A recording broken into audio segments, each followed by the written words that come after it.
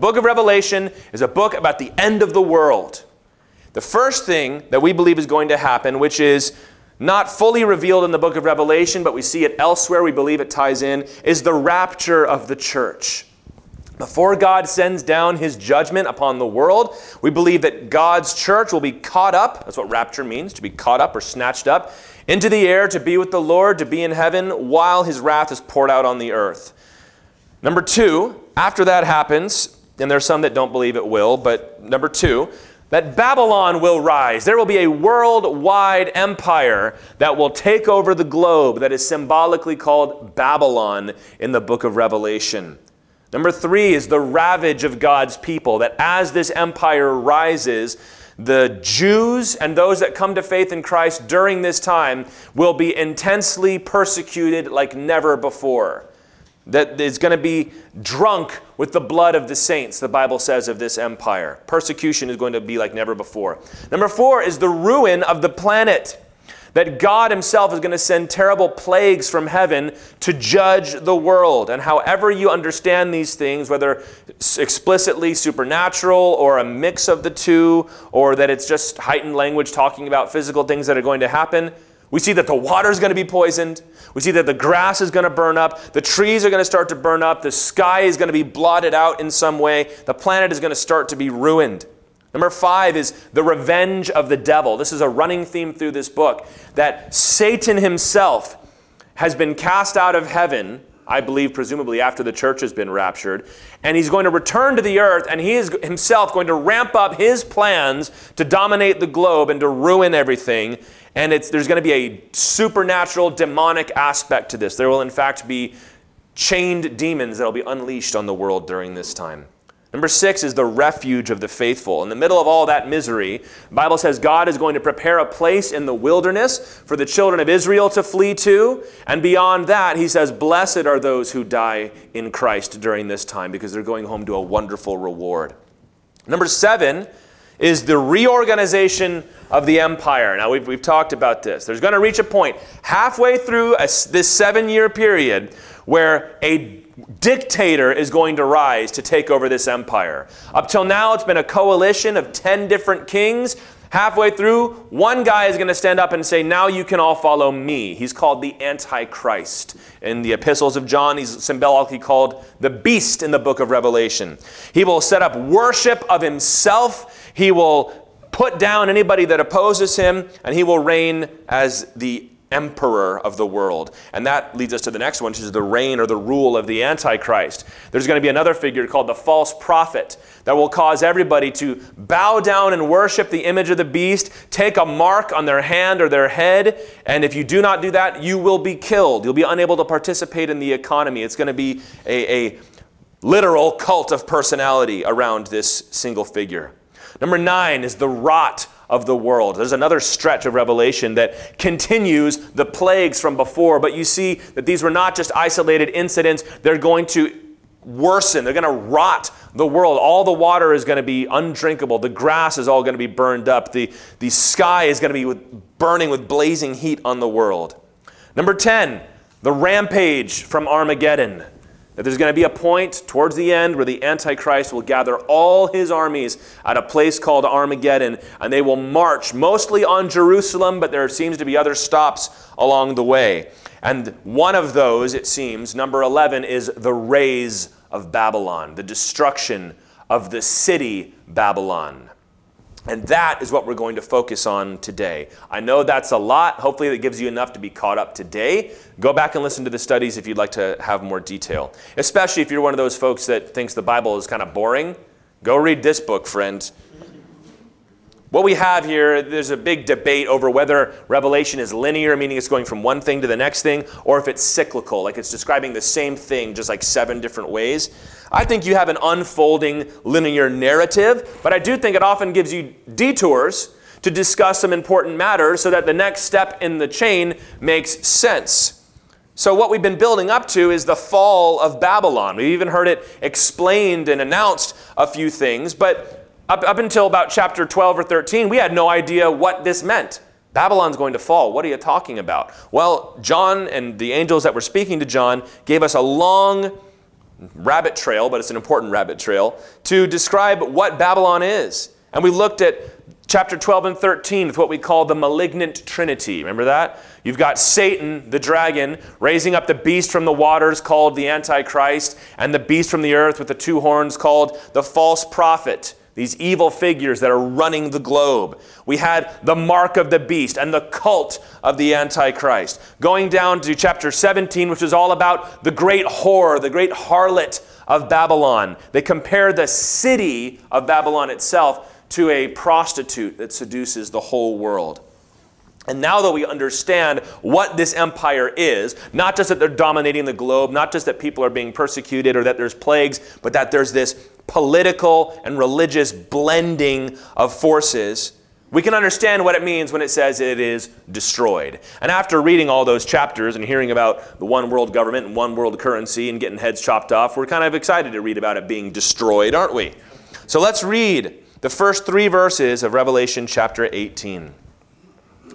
After this, after what? After that vision of the beast and the harlot from chapter 17. After this, I saw another angel coming down from heaven, having great authority, and the earth was made bright with his glory. And he called out with a mighty voice, "Fallen, fallen is Babylon the Great. She has become a dwelling place for demons, a haunt for every unclean spirit, a haunt for every unclean bird, a haunt for every unclean and detestable beast. For all nations have drunk the wine of the passion of her sexual immorality, and the kings of the earth have committed immorality with her, and the merchants of the earth have grown rich from the power of her luxurious living." Back in chapter 16, verse 19, it tells us that Babylon was destroyed when the 7th bowl judgment, remember that, was poured out on the earth. And then it took a little detour to explain to us what Babylon the city was.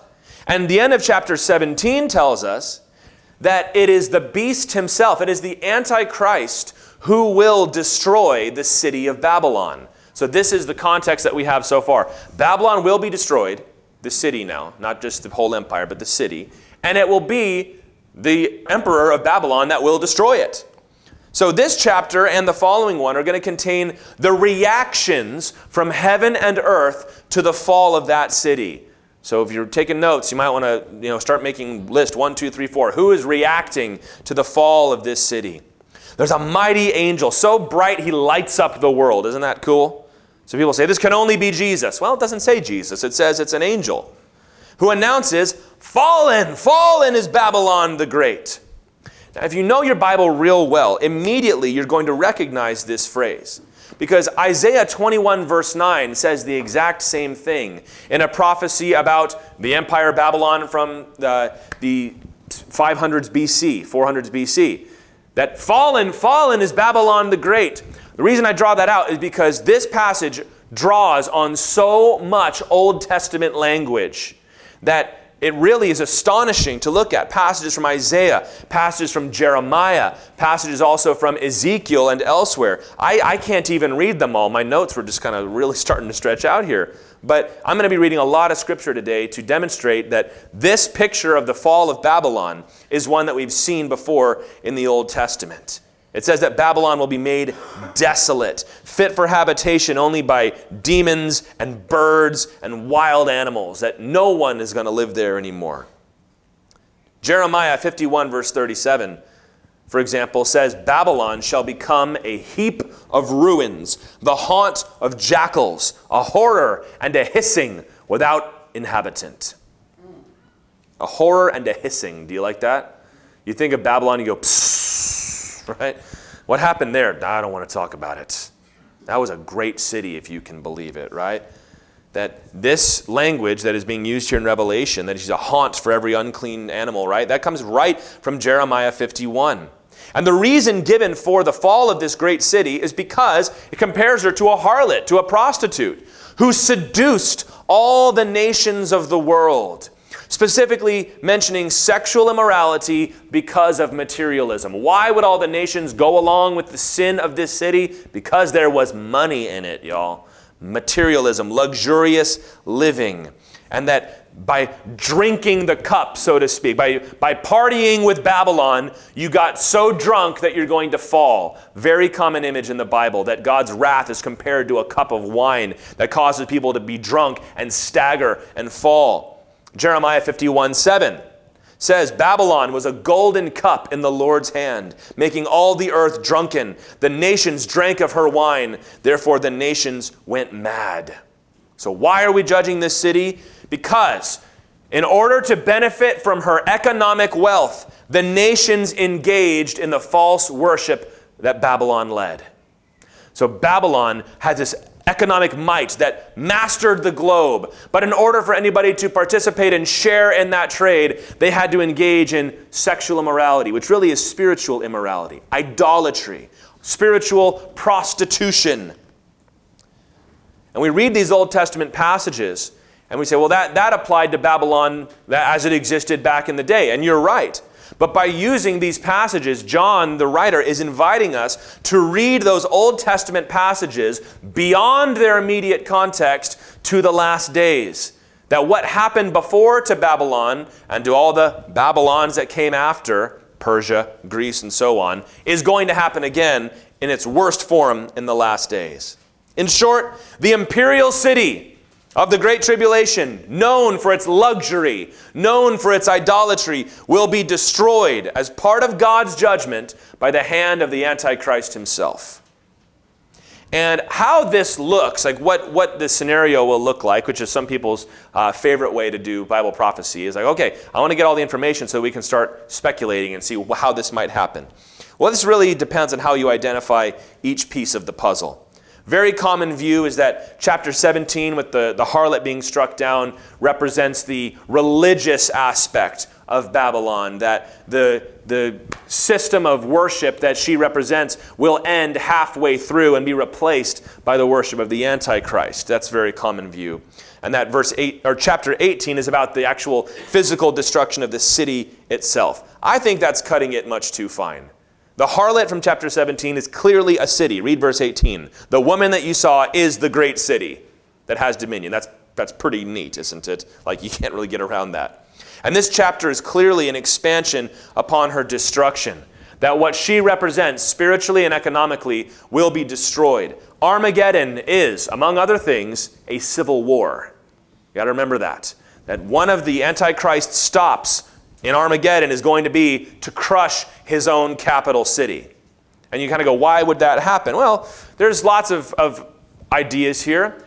I want to give you one fun scenario that I've thought through. And last week we had some fun kind of going through all the possibilities of what these things could represent in the last days. Today I want to kind of tie all that together and give one potential way this could take place. And there are others. I don't know that I'm fully convinced of this one, but I think it's an interesting way to look at it. The major possibilities for the identity of the Babylonian Empire is either a revived Rome or a revived Islamic Caliphate. The last two great empires that dominated Israel and dominated Babylon, the region itself. So a very common thing that goes through my head is, all right, it seems very clear that there are Roman aspects to this empire, although that could just be John speaking in the terms of his day. But man, these guys, when they talk about that Islamic theory, they really have a lot going for them, and it's hard to shake that. Here's one scenario of how this might play out. It's my attempt to kind of marry these two things together. And if it's not this, it'll be something like this. But I hope you'll indulge me and we'll have some fun here. Constantinople was the capital city of the Byzantine Empire from 476 to 1453. When Rome fell, we all know the story of the Visigoths coming and the barbarians sacked Rome and the empire collapsed and it was over. That is true. But the eastern side of the Roman Empire continued for about 1,000 years. It was called the Byzantine Empire. And Constantinople, named after Emperor Constantine, whom we're familiar with, was the capital city. It was the new Rome, so to speak, for a long time, until in 1453, to the shock of the whole world, the Islamic Caliphate sacked Constantinople. They took it over. And now they've renamed it Istanbul. The capital of Roman Christianity, what was left of Roman Christianity, was taken over by the Muslims. The famous Hagia Sophia Church has been taken over and become a mosque now. It's completely changed the name. And it was the capital of the Ottoman Empire. The Ottoman Empire. The Ottoman Turks were a group of Muslims that during the time of the Caliphate, which dominated a huge swath of the globe, the Turks were the group on top. And this was a point of resentment among the Islamic nations because hey, Islam is an Arabian thing. And here's all these guys from Turkey, that's why it's called Turkey, the Ottomans, the Turks, they're running things. The sultans of Istanbul were the heads of the Caliphate for 500 years until it fell in 1923. It's not that long ago that all of this changed, you guys. It's 100 years ago. Now, why is this important? Well, if you read Ezekiel 38 and 39, the main nation that is going to lead this charge, the nation of Magog, or Magog as it would have been described, by most Bible scholars is identified not to be the country of Turkey, but the city and the region would have been within what is modern-day Turkey. A lot of those areas, Meshech and Tubal, that are described there, that are leading figures in the Battle of Armageddon, are in Turkey, what we'd say modern-day Turkey. And that in those chapters it says that those cities in that region will be absolutely crushed and destroyed during Armageddon. So here's what I'm going to throw out there as one option, just one option. Could this be an iron and clay marriage of the Roman and Islamic theories put together? I've not heard this. This is just my thought, my idea. Okay, so if we say, well, there's got to be this Roman aspect because you can't really get away from it. But then at the same time, Babylon, this is Babylon. This is not a European thing. This is Middle Eastern, right? And there's so many of these things that we look at that seem so compelling. What if we were to bring these two things together? Where you've got the ancient Islamic capital, which is also an ancient Roman capital, named after one of the greatest Roman emperors of all time, and that they together become what Babylon is. It would certainly explain why it says the Antichrist and the 10 kings hated Babylon. If the caliphate is restored, and Istanbul is restored to the place that it used to have, there's still going to be that simmering resentment that the Arabian Muslims have towards these Turks. And perhaps the Antichrist, if he were to take his place as the leader and as the ruler, perhaps these folks up in Istanbul will be like, no, we're not worshiping him. We're supposed to worship the Islamic way, to serve Allah and follow the Quran. And then he might just have a point where he goes, you know what, I've just about had enough of you. And he crushes his own capital city. That could be one option. It's just a way of looking at it, that there will come a point where this tension between the dictator and the capital city will reach a critical point where from Armageddon, the Antichrist will launch out and destroy it. I've also thought it might be interesting to consider as the demographic changes continue in Europe, as Islam is the fastest growing religion in Europe, the immigration continues to be overwhelming from Islamic countries over there. What might happen in 50 years, 100 years, 150 years? What could happen to Rome itself? The actual city of Rome. Could you have a situation like that? If Turkey is brought into the European Union, as it has been trying to do for a long time, and now you have this immense Islamic power there, plus all these people that have a historic loyalty to it. I don't know. It's just an interesting situation to look at. If you don't like it, that's fine. Just look at the scripture and search it out for yourself. I believe we will be raptured before that time happens, but it is good to be a diligent student of the scriptures. Whatever it will be, it is a climax of the tribulation where Babylon, the city, is destroyed by God's hand. But the tool in God's hand he will use is the beast himself. So can God do that? He absolutely can. He used Babylon to judge Jerusalem. So I'm pretty sure he can use Babylon to judge Babylon. Amen? All right, so I didn't get to discuss that last week, so I wanted to get into it with you. I think it's interesting to consider. Let's move on to verse 4.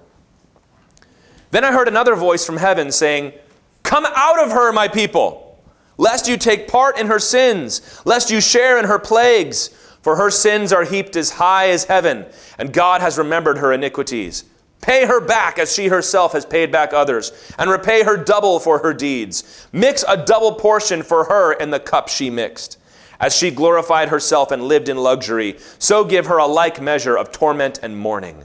Since in her heart she says, I sit as queen, I am no widow, and mourning I shall never see. For this reason, her plagues will come in a single day, death and mourning and famine, and she will be burned up with fire, for mighty is the Lord God who has judged her. So we have a second announcement from heaven, commanding God's people to flee from Babylon. And this also draws on language from the Old Testament. Jeremiah 51 has this statement 2 or 3 times. I'll just read from verse 6 of that chapter, where it says, "Flee from the midst of Babylon.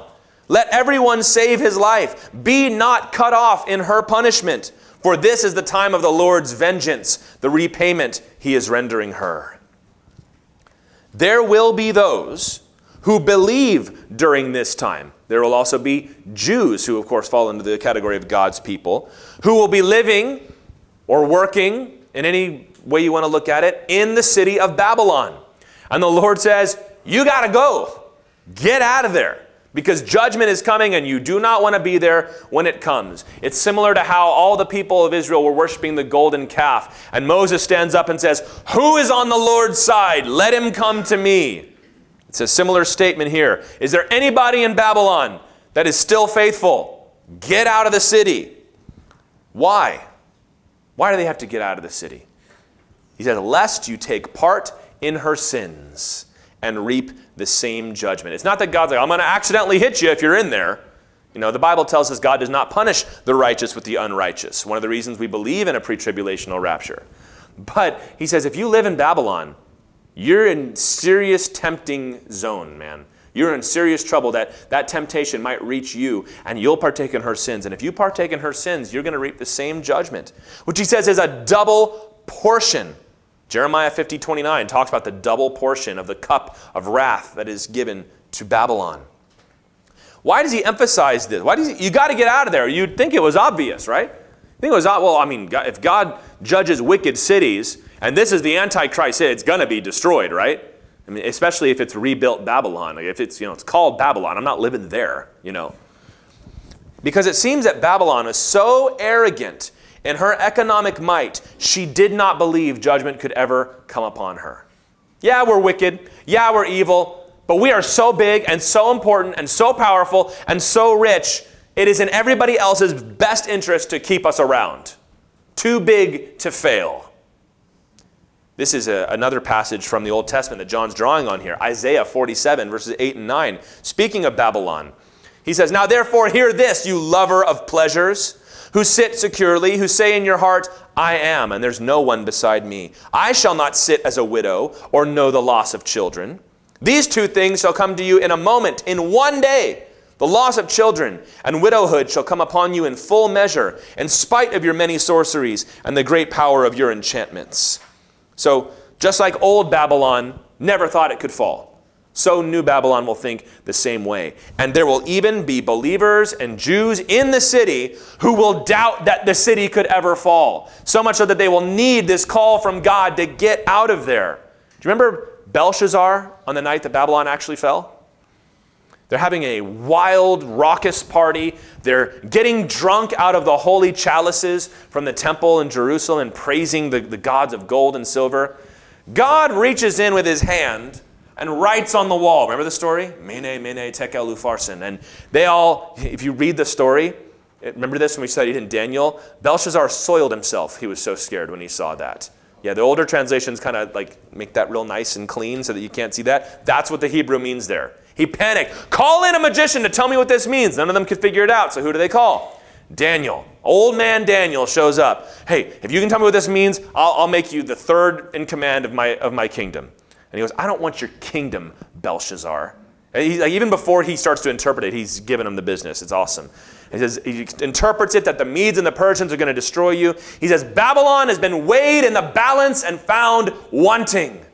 And it says they all mocked him and laughed at him. And that very, very night, Babylon fell. That's going to be the attitude of Babylon before it falls, even in its own day. Yeah, he thinks he's something. That Antichrist, whoever he is, he thinks he's big. He needs us.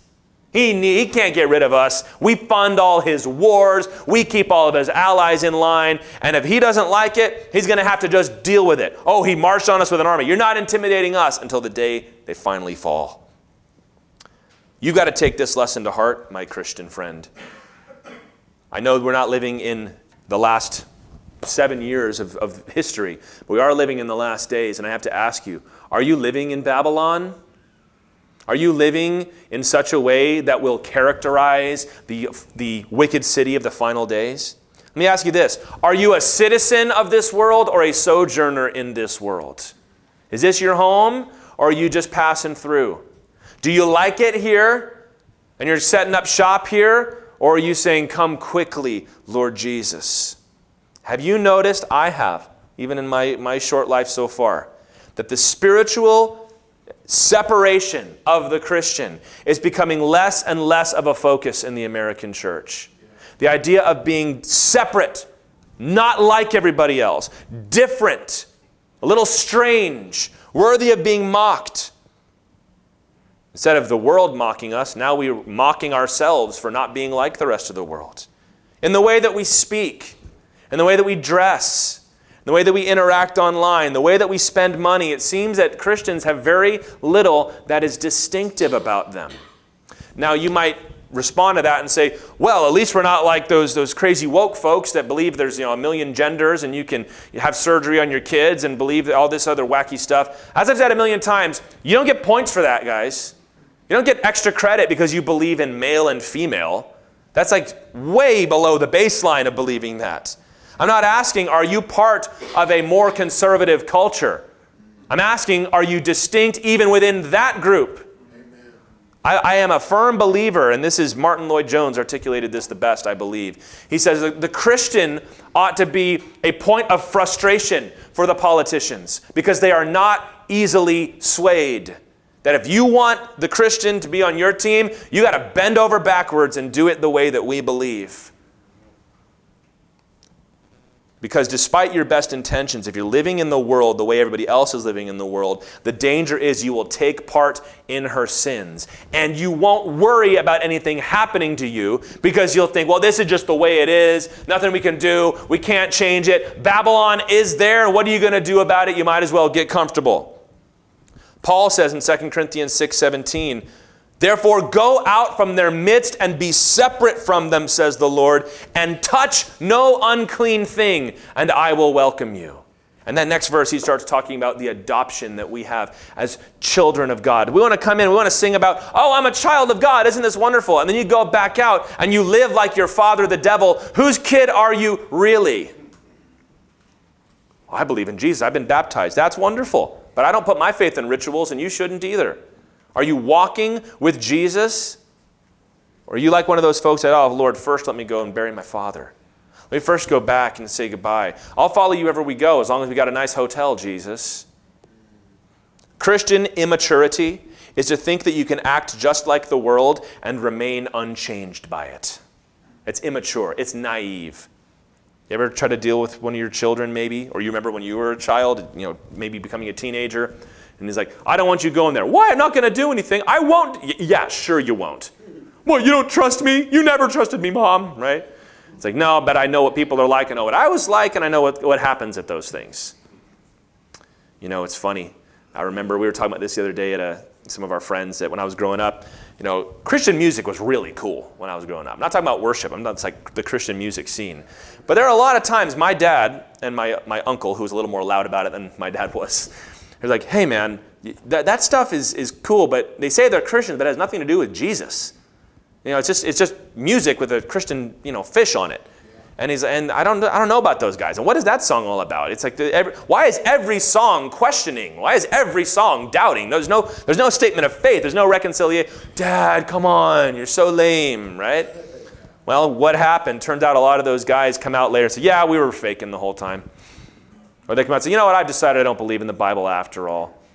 And it's like, I'm not saying that all of that was bad, but as a child, thinking that I could just participate in all this stuff that my godly Christian pastor father was warning me about and thinking that it was all going to be all right, I'm lucky the Lord preserved me. I think it is significant that the last revival that America saw came to a group of people who had already determined we're not going to be like everybody else. It was the hippies and the Jesus movement. Why would God help them? Because they had already said, forget everything. We want to start fresh. And God goes, awesome. You're already halfway there, friend. You've already left everything, now follow me. But if you say, I want to follow him, but I don't want to lose everything, it's not going to work for you. Flee, come out from Babylon and be separate. Verse 9, so that's one reaction. Verse 9, and the kings of the earth who committed sexual immorality and lived in luxury with her will weep and wail over her when they see the smoke of her burning. They will stand far off in fear of her torment, like don't get too close, and say, alas, alas, you great city, you mighty city Babylon, for in a single hour your judgment has come. Let me pause there. The word alas, that's translated there in Greek, is what's called onomatopoeia. You remember this from your English class? It's a word that's not really a real word. It's like bang. It's just supposed to be what the noise sounds like. It's the Greek word why. It's not supposed to be read like why. It's like why. It's a wail. It's a mourning for this city. They're weeping over her. Verse 11, the merchants of the earth weep and mourn for her, since no one buys their cargo anymore. Cargo of gold, silver, jewels, pearls, fine linen, purple cloth, silk, scarlet cloth, all kinds of scented wood, all kinds of articles of ivory, all kinds of articles of costly wood, bronze, iron, and marble, cinnamon, spice, incense, myrrh, frankincense, wine, oil, fine flour, wheat, cattle and sheep, horses and chariots, and slaves, that is, human souls. The fruit for which your soul longed has gone from you, and all your delicacies and your splendors are lost to you, never to be found again. The merchants of these wares who gained wealth from her will stand far off in fear of her torment, weeping and mourning aloud, alas, alas for the great city that was clothed in fine linen and purple and scarlet, adorned with gold, with jewels, and with pearls. For in a single hour all this wealth has been laid waste. And all shipmasters and seafaring men, sailors and all whose trade is on the sea, stood far off and cried out as they saw the smoke of her burning, what city was like the great city? And they threw dust on their heads as they wept and mourned, crying out, alas, alas for the great city, where all who had ships at sea grew rich by her wealth. For in a single hour she has been laid waste.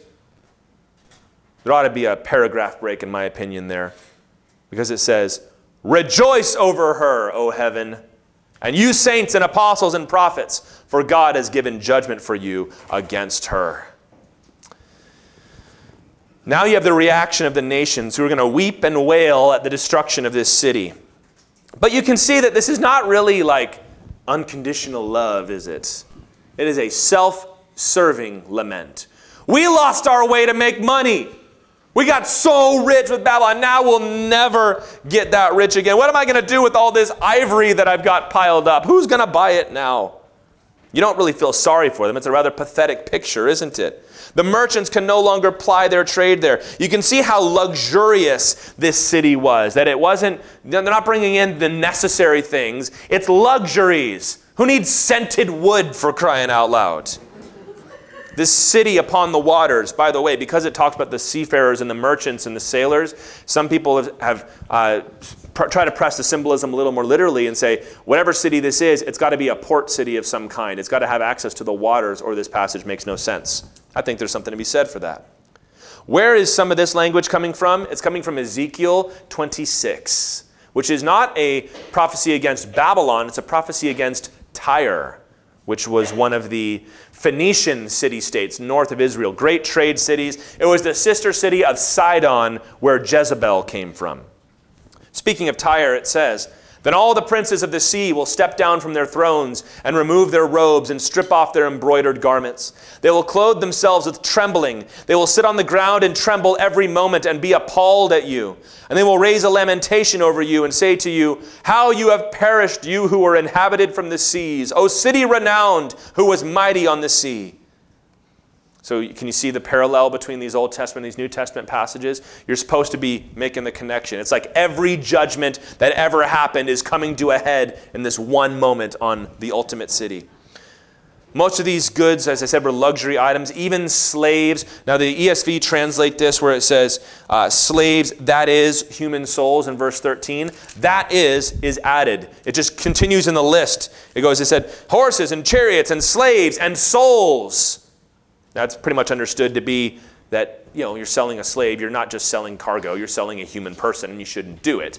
But there's also, perhaps some people have speculated that there's witchcraft involved here, that they're, selling your soul to this place, which I don't know if that's true, but it certainly would preach well. These nations, these merchants, these kings, they had committed sexual immorality. Remember, we're still using the metaphor, the picture of a prostitute, of a whore here. That they copulated with this prostitute in order to make money. They committed sexual immorality in order to participate in that financial bonanza that was Babylon. They say, well, I might not approve of everything she does, but if you want to make money in this day and age, you got to go through Babylon. So if we have to, in order to buy or sell there, you got to get a mark and bow down and worship the beast. I'll do it, man, because there's money in it. Whatever your price is, these people found it. Babylon was willing to do this, to compel the whole world to commit spiritual immorality so that they can gain economically. In the last days, Babylon is not going to just dominate the world with the sword, but with gold and silver. The way they get people to do this is money. It's through money. This is what God was warning us about in the previous section. Why God's people have to come out of her. Because the temptation is simply too great. When you see what this whore is offering you, you're going to be tempted. So leave.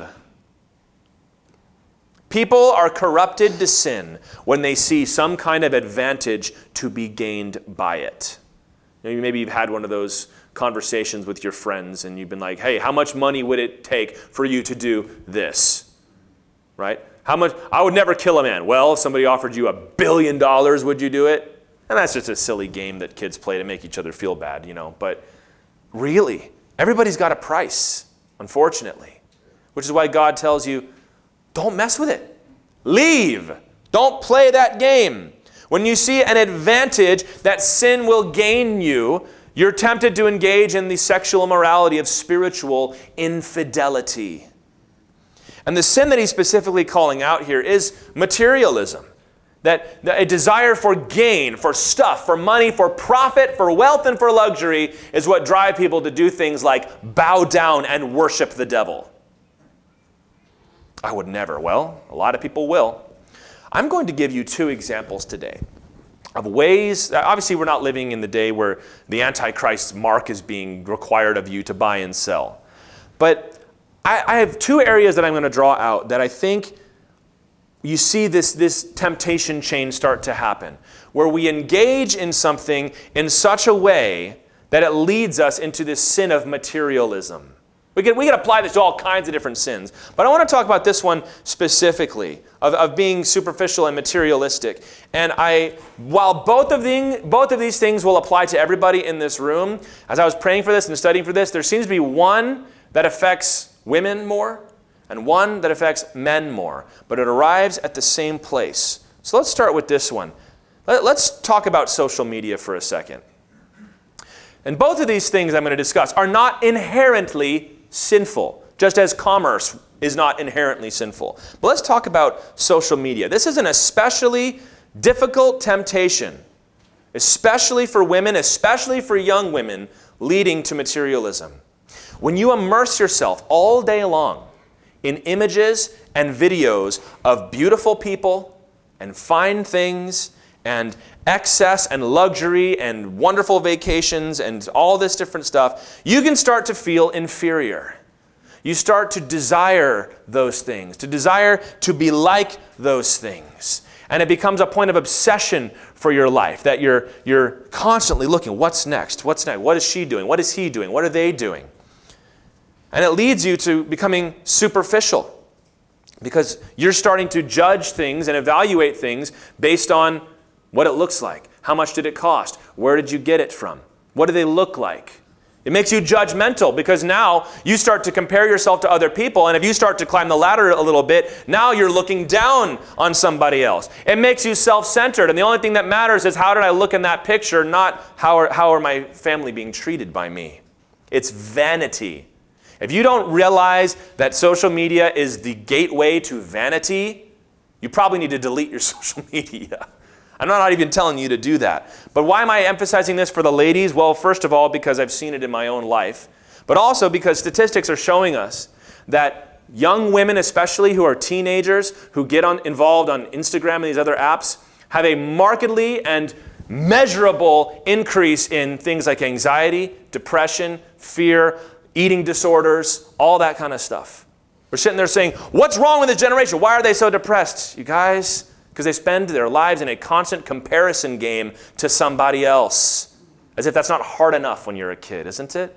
And you train yourself and you train your mind. You don't even know how to look at people anymore. You just look at people through the lens, through the filter, through what you're seeing online. And it doesn't just have to be beauty, although it is that. And there's a horrifying trend of young women, even young Christian women, putting things out there on the internet that before we would have told our young men, turn away and don't look at that. And even our young ladies are engaging in this freely.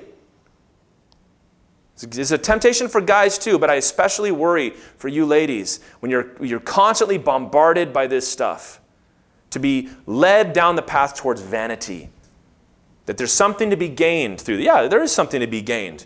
There is an advantage to having your social networks. I'm not even telling you to get rid of it. Let the Holy Spirit tell you that if you think it's what you got to do. But you have to recognize that there can be a temptation that will draw you into that superficial, materialistic view of the world. Now let's look at the guys, although, again, both of these things can apply to both places. Let's talk about business, gentlemen. This is the one that we hear more often, but business. You got to do business. That's life, right? The Bible says it's good to get out there, work hard, earn your bread, go home and enjoy it with your wife and children. We engage every day in the pursuit of provision. But you know that if you were happy with what you made until you found out what the guy next door made. You were happy with the car you had until you rolled up at the stoplight and saw what the guy next door was driving. You were happy with the things you possessed until you were invited to a friend's house and you saw what they possessed. And so what do we got to do? I've got to find ways to get more. And I'm not even talking about striving to excel and do well, but the desire to be acquisitive and have more things, to sacrifice more and more of what is really valuable in order to possess more and more of things that have no eternal or spiritual value. Laying up treasures on earth where moth and rust destroy and thieves break in and steal. We've seen this. You've all seen this. You become avaricious, where you're not just working and eager to get home to be with your family. You want to stay at the office another 10 hours because that way I can earn a little more money and that way I can finally get that thing. I can finally step up. I found out what's on his pay stub. I've got to meet that. We see these men. We become harried, where you're just always exhausted and irritable and short-tempered because every minute of every day is spent thinking about how I'm going to get that next dollar. And you don't have to be rich to do this either, by the way. You can be broke and be dealing with this because you hate being broke and you hate everybody who's above you. So what am I going to do? I'm going to get out there and I'm going to hustle and neglect my family, neglect my kids because we're climbing this ladder. And you become proud because what happens? You start to accomplish these things. And you become proud, and you look down on those that don't have. And the numbers in your bank account and the kind of car you're driving, the kind of house you have, makes you proud and arrogant. You ever want to frustrate a prideful person? Show them that you do not care about the things that they're proud about. That's why, I tell you, this is why you see people that make an awful lot of money often have no time for Jesus. Because what does Jesus say? Jesus said in Luke 12:15, one's life does not consist in the abundance of his possessions. Poor people say that. You heard that one? That's what losers say that don't know how to climb and hustle and grind like I do. Yeah, you be happy with the little bit you've got. I could never be happy with that. That's why I get out every day and I make it happen, man. And yeah, I've lost my wife, but who cares? She wasn't good enough for me anyway. I'm going to get a better one. I'm going to get a more beautiful wife and climb that ladder higher. I'm going to get a bigger house and bigger stuff and then die of a heart attack at 55.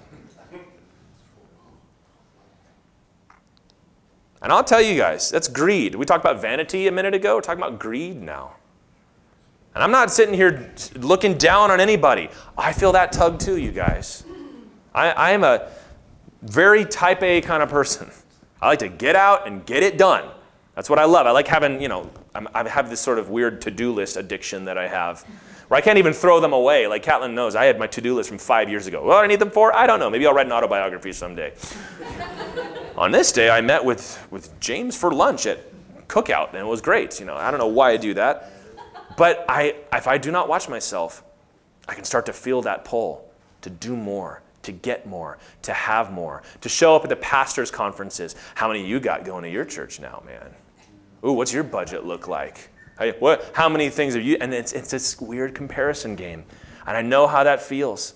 I know how it feels to stand and say, Lord, you've called me to be a pastor, and I love it. But God, why did you have to say that pastors have to set an example through frugality and through being responsible? Why can't I get out there and hustle and ball out a little bit every once in a while? And I don't like that about myself, but it's in there. It's in there in all of us. Whether it's vanity through social media, whether it's greed through business, apply it wherever you want to apply it. When we start engaging in the economy of sin for some kind of advantage we think we'll gain from it. If you do not be on your guard, as Luke 12:15 tells us, where he says, be on guard against all covetousness, you will find yourself having a stake in the continuation of the Babylonian system, where you don't want the system to collapse, because if it falls, that means you're going to lose out. Is that a dangerous place to be, or what? Yes, it's terrible that these young ladies are getting captured and getting their minds warped by these social networks. But if that were to all suddenly fall apart tomorrow, well, I might lose out on some business and lose some money. So I kind of need it to keep going. And I also kind of like enjoying it myself a little bit. So I really want it to keep going. Yes, you're right. The world is full of corruption and greed. But my corruption and greed has made me rather wealthy. So I really don't want it to fall apart. You have a stake in the continuation of wickedness. Apply this to church and the way we do church today. Apply this to the way we date and get married. Apply this to politics or how we raise our children or what kind of entertainment we engage in. Our response, as it says in verse 20, is to rejoice over her fall. That when Babylon collapses, we say, hallelujah, Jesus, it's over. Because no longer can she draw people away from the true and living God in all his ways. So whether or not one of those examples applied to you, friend, which is it? What is tempting you? What is drawing you down the way towards that materialistic vanity, greed, whatever it is? Verse 21, come to the end of the chapter. Then a mighty angel took up a stone like a great millstone and threw it into the sea. So picture that, all right? Giant stone chucked into the middle of the ocean. Kabloosh!